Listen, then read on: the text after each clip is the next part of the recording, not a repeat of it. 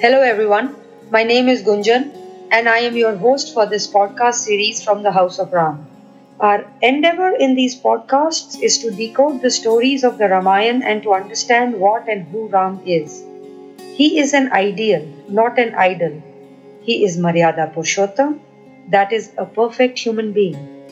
We will look at various concepts, stories, and the hidden messages in these stories to get to a place where we internalize Ram and see the magic in our lives. In order to begin on this journey, we first have to accept and understand one concept, which is of the enlivening force within us. We have to journey within and reflect upon that one thing that makes us different from a stone or an inanimate object, something inside us which defines us as being alive. Once we become aware that there is something inside us which defines us as being alive, we then have to see and understand ourselves, to see why we do what we do, why we think and feel the way we do. Who is this driver behind our thoughts, speech, and action? What makes us who we are? While almost all masters try and explain this in some way or the other, there is one example given by A. Parthasarathi in his books, which is the easiest way to understand this concept, in my view. The example he gives is about finding a temple.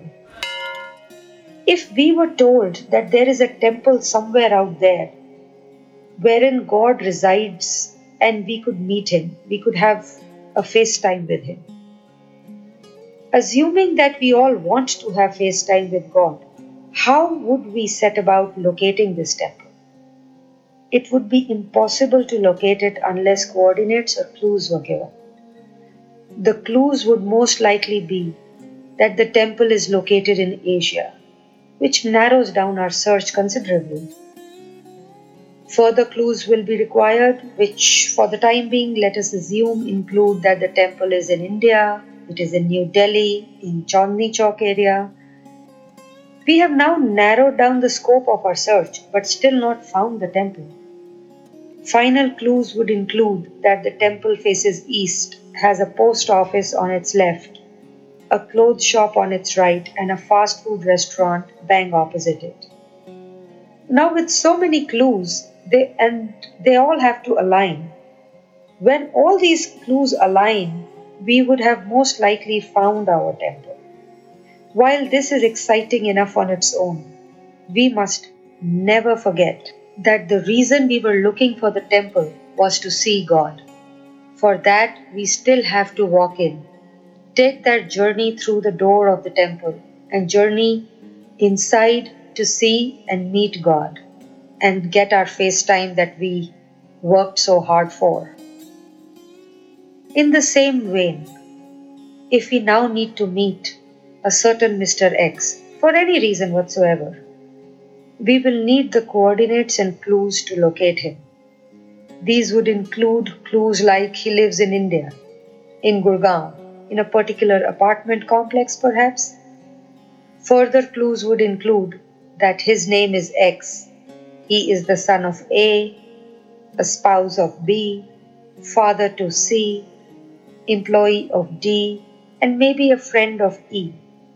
And once again, when all these clues will align, we would have found our man.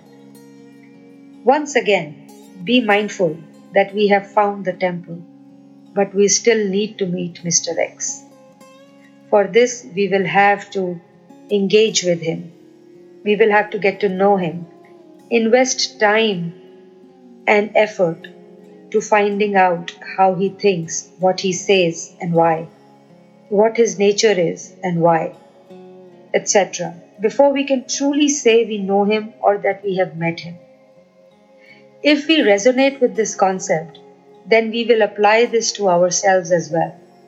To know ourselves, we have to go beyond the roles we play, that of a spouse, a parent, a child, employer, friend, etc., and undertake this journey within ourselves to know ourselves. For now, it can be loosely termed as understanding one's soul. It is the most common nomenclature that people speak of. So let us just stick with it and let's loosely term it as understanding our soul. The second concept that we will be looking at in this episode is the concept of soul. It is best understood if we visualize the following example. Just imagine that there is a car manufacturing unit somewhere. It produces, say, 20 cars. They are identical in all aspects, have the same components, same engine, same shape, etc. They may at best differ in color or upholstery or maybe a gadget or two, but are identical in most respects. Now you have 20 cars standing there. They will not move unless you fill them up with some sort of an energy source. It could be petrol, diesel, electricity, whatever the cars run on. Once filled up, you still have 20 fully functional and ready to go cars which don't move. The final requirement is the driver, who will actually make the movement happen. If we follow the life cycle of these cars, we are likely to find that some run smoothly for years, some give trouble all the time, some become unusable within a few years, and some meet with accidents and are a total loss, maybe even immediately. Now apply this analogy to humans. All or most humans are born, physically speaking, the same. All have the same body structure, same organs, and a nearly identical biochemistry as to how the body functions. The minor differences would only be of color, facial features, height, etc. Now these bodies are useless unless they are enlivened by an energy source of some sort. Some masters call this energy source the enlivening force in every human body as the soul. It is what makes every body come alive. Think about it this way, that if scientists were to reach a technology level where they could build organs and create a full human body, how would they make it come alive? This is what the masters have called the soul. It is a part of the energy within the system which comes and makes and manifests itself in the human body to make it come alive. Here, I would like you to remember that just as petrol or diesel has no contribution to the fate of the car, similarly, a soul has no contribution to make in the fate of a human being.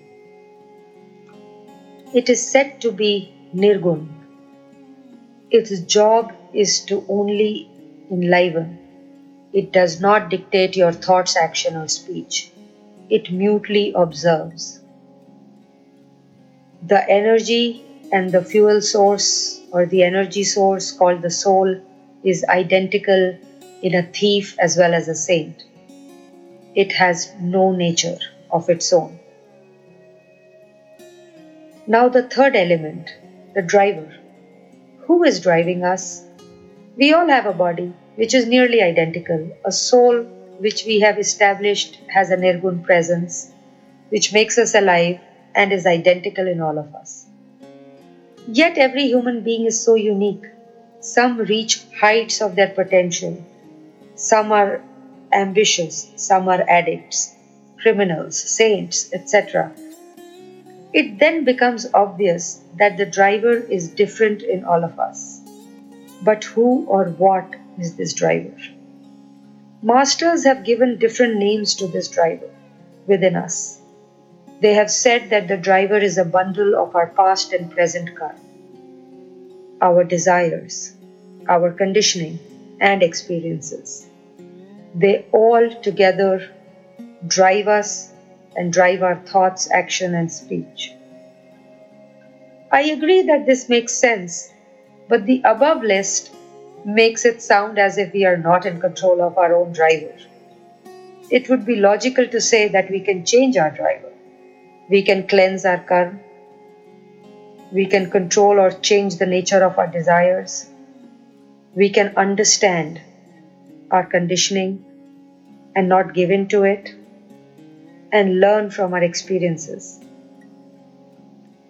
which means that we can change our driver and consequently change our life. We can decide who we want to be. The obvious question now is how. While there are many names given to it by the masters, I personally like to call it the intellect. In my view, humans have an intellect which goes beyond the mind. It is beyond an IQ measure. One example I could think of is that a human being who has a natural tendency towards non-vegetarianism will have the capacity and the willpower to change that about himself, and he can decide to be a vegetarian.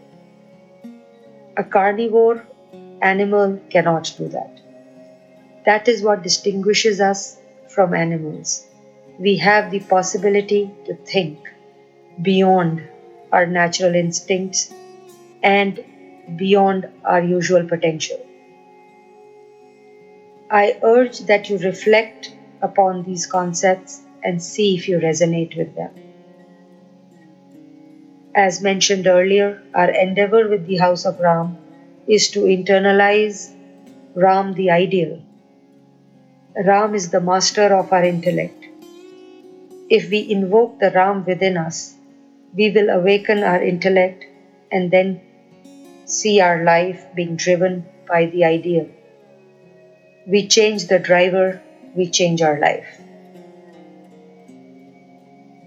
Do join me for our next episode where we will be looking at the concepts of dharma and maryada, the two words most often associated with Ram. Thank you for listening. This is your host Gunjan signing off on this episode of the podcast series from the House of Ram. I look forward to seeing you soon.